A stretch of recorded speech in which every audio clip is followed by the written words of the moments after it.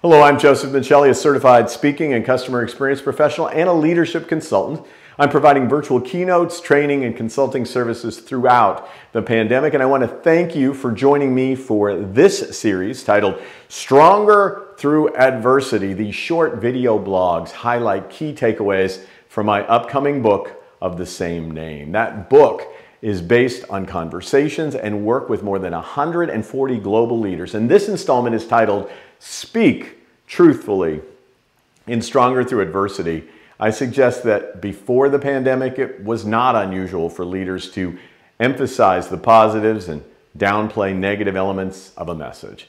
Out of fear of decreasing morale or enthusiasm, leaders would lightly acknowledge a company's threats while rallying teams behind their organization's strengths and opportunities.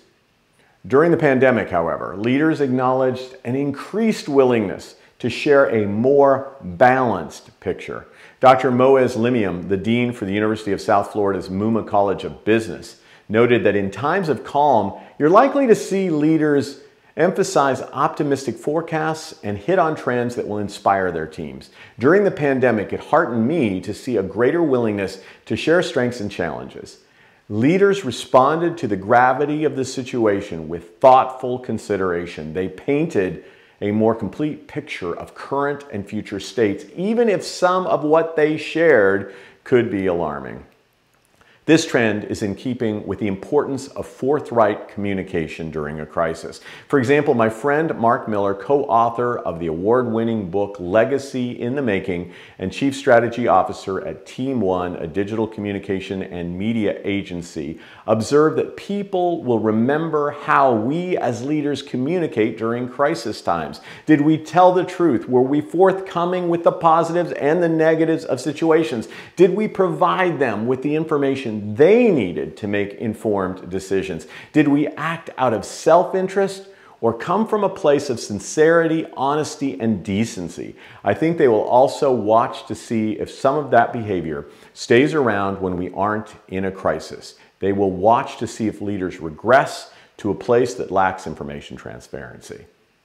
While most people think of information transparency as a reflection of a leader's trustworthiness, Mark flips the concept to consider how honest communication sends the message, my team needs this truth and can be trusted with it. His position is reminiscent of Abraham Lincoln when Honest Abe said, I am a firm believer in the people. If given the truth, they can be depended upon to meet any national crisis. So how would you rate your communication transparency during the pandemic? More importantly, how would your team members rate you on communication openness?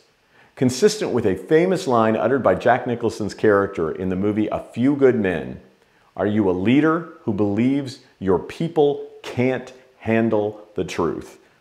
I would love to understand how you communicate the positives and negatives of the pandemic with your team and share how my clients are doing so effectively. Please reach out to me at josephmichelli.com/contact and we'll find a time for a conversation. If you'd like to learn more about Stronger Through Adversity and get your special signed 40% off pre-order offer, head to strongerthrough-adversity.com. That's strongerthrough-adversity.com. Also, I hope you'll join me for my new live interview series on Thursdays at 12:30 p.m. Eastern and simulcast on LinkedIn, Facebook, and YouTube. Until next time, may you be stronger through adversity by speaking honestly.